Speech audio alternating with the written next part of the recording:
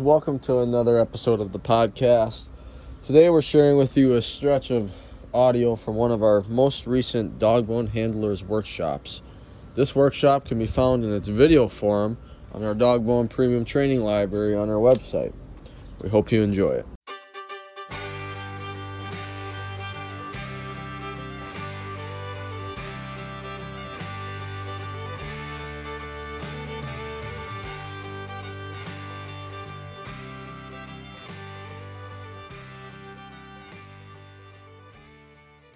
We're going to talk about mechanics, and that's stuff that, you can kind of teach a monkey mechanics. Like, it's understanding it and then practicing it. It's a lot of muscle memory stuff.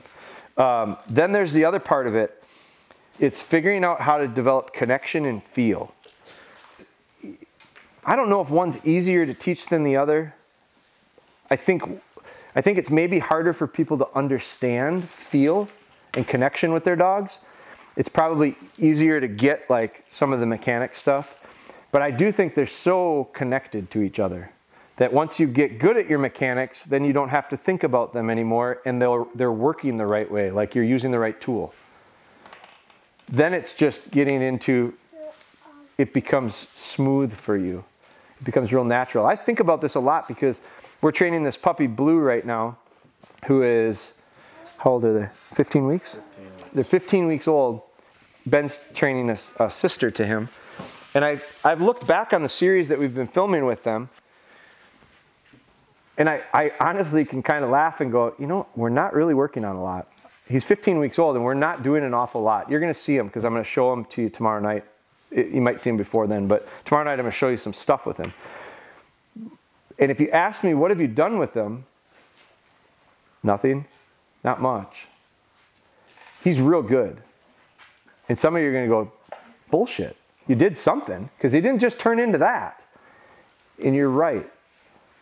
I did stuff all the time, real subconsciously. It's become so natural to me that I raised this dog. I don't even think I've done anything with it yet. I'm not ready. We're not ready yet. I feel zero rush. He's 15 weeks old. He's making better retrieves than a lot of people wish their dog was doing it, 15 months. But it's just because I've done a lot of them. He's not the first one. He's not the 10th one. I used to be real concerned about that rhythm and that flow and that what are we going to do next and how should I sequence it and all that stuff. I don't even think about it anymore. So, but that part just, it happens. And I know everyone here is probably going, how do I make that happen? I don't know. But I bet you'll know a little bit more about it on Sunday. You'll get it a little bit more. So those are really the two parts of training that we're going to cover. The general process of training a dog, I think it's like any other activity. This goes back to A to Z type stuff. If you teach a basketball, if you're going to, Wyatt was a basketball coach. My son, who's 20, he's aspiring to be a basketball coach. He's coaching. He's an assistant coach for some high school teams, and he really wants to coach basketball. He loved playing basketball. He's going to coach. If you don't, like the game of basketball, to be good at basketball, you don't go play games. It's a set of skills that have to be learned. It's a set of things that have to be taught, practiced, and then slowly built upon. So like, you can't play basketball if you don't know how to dribble, pass, shoot, rebound, set screens. Like all of a sudden there's a little bit more of that. There's a little read an offense, motion, set plays. Like now all of a sudden we went from, it's just basketball to those. And then, passing. There's drills that we do to develop good passing, because passing doesn't mean you just throw it that direction. It means you hit the person in the hands, in the chest area, so that they become efficient to do their next move. Like good passers, it's a skill. You do drills to do that. Hunting with a dog is a whole bunch of skills that get mastered one at a time and then linked together. A basketball team does these drills. My old basketball coach we'd do camps and we'd be in the cafeteria. We weren't even in the gym because all we did was dribble basketballs around chairs for like hours and hours and hours. You gotta be careful with that too, because you do that with a kid for so long, they'll quit playing basketball because it's not fun anymore. But to get good at it, you got to get good at dribbling. Because as soon as you get on the court, if you don't know how to dribble, what good are you to your team? So there's a fine line with that stuff. But you go from figuring out how to do some of those skills to maybe playing 1-on-1 or 3-on-3 or 5-on-5 half court, and then maybe a full court, and then maybe a game, and then maybe a tournament. Like lots of steps. I mean, it's simply forming habits. That's 90% or more of what our dogs are doing. My dogs behave out of habit. It's because I'm super consistent with things. That's why Blue is Blue right now. That's why Blue comes up to me and sits down. Because from day one, I've let him know it's real desirable for you to come to me and sit down. And I don't do it with a bag full of treats. I let him know, good. The beauty of a dog is they want to please us. That's a great part about them. It's a trait they carry, biddability, willingness to please. They want to do it right. So as long as they're doing it right and I'm letting them know that's right, and then when he does it wrong, I let him know it's wrong, he's real quick to realize, don't do it wrong. That's not what he wants. And as soon as he does it right and I let him know, you do it over and over and over and over and over, and all of a sudden they can't help but do it right. That's what's cool about Blue. He can't hardly make a mistake right now. Because I haven't allowed it to happen over and over and over again. Because guess what? Habits form the right way and the wrong way equally. I always think it's funny because I can do something for so many times in a row to get them to do it right. And then they make one little mistake that's the opposite, and it seems like that baby sticks forever. Like, it is strange the way that happens, but avoiding that undesirable in the first place makes it 1,000 times easier to get the desirable. So you form that habit with repetition and consistency. So we're going to be really consistent throughout the weekend. We're going to be very repetitive. I'd be curious to hear how many times I said the same thing over and over and over again in the little bit of time that we've had in the field. Remember what this looks like. How many of you heard me say that? I really want you to remember what that first one looks like. Does anyone remember how it felt and what it looked like the first time? I reminded you a bunch of times. And some of you probably still, oh yeah, I should have paid a little bit closer attention to that. Well, we haven't done it long enough to have it become a habit. You're going to hear a few things like loose lead over and over and over. You're going to be so tired of it. Loose lead, loose lead. I'll remind you guys, it'll be just like nails on a chalkboard by the time the weekend's done. If it is, then we've done our job. Because as soon as you go home and the first time you don't do it, you're going to just go, oh, that son of a bitch.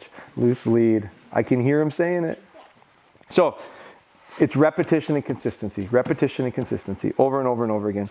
Avoiding bad habits, forming the good ones. That we just talked on that. Like that's really, if we can avoid the bad habit in the first place, everything goes smoother. You guys are here because you probably have some undesirable habits. So now what it's going to take is reversing that. We cannot take big chunks.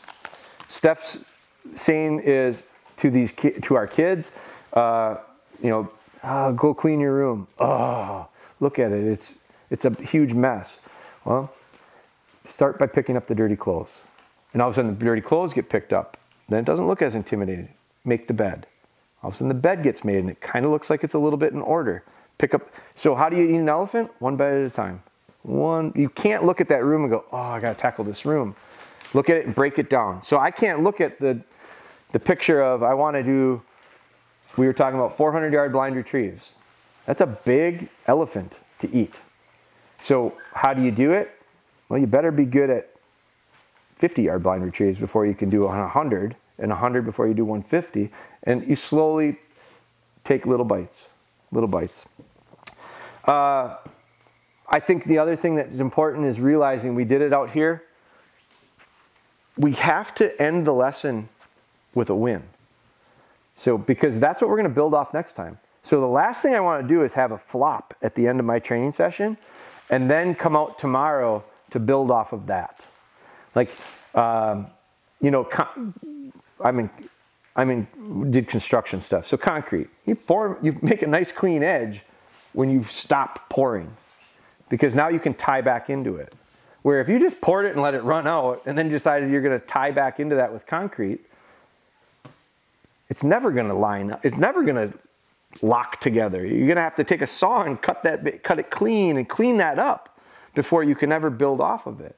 So the same is true with training. End it on something good so that next time you can come out and hook right to it and build off of it. So we're going to always look at finding success to build off of next.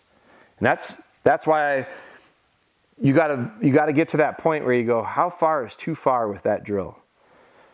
If we went another rep and it didn't go well, what would we do? We got to do it again. And if it didn't go well, we're going to get frustrated. We got to do it again. What I would look at it as, if we pushed it too far, here's how I look at it. If we push it too far, the wheels come off. I look at it and I go, okay, I'm not going to go do the exact same thing. Because what is the reason that we failed in the first place? We're probably fatigued. We probably went too far. We mentally or physically, we're having an issue. So what I look at it is, I have had dogs that hunt and hunt and hunt and hunt and hunt and hunt and hunt for something and they just can't find it. We did it last week, Ellie. Ellie hunted and hunted and hunted, ran over a dummy, ran over a dummy, ran over a dummy, ran.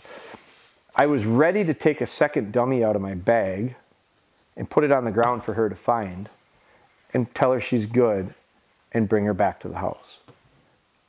Because I was to the point in the old days, I'd have been so pissed off, I'd have been hollering at her, come on, find it, come on, Ellie, find it. And all of a sudden Ellie goes, this isn't fun anymore. And she shuts down and she goes, sorry, Dad, I'm sorry, I'm really sorry, I'm really sorry. And now I put her up with that. Next time I take her out, she's going, oh God, not this again. Where she found, I helped her out. I cheated. Let her win. Tell her she's good, put her away, and then come out and realize, don't get yourself in that position again. So whatever you did, simplify it. Make it easier. Build off of that. So we need to, I just think it's real important. Make sure they win. End it on a win.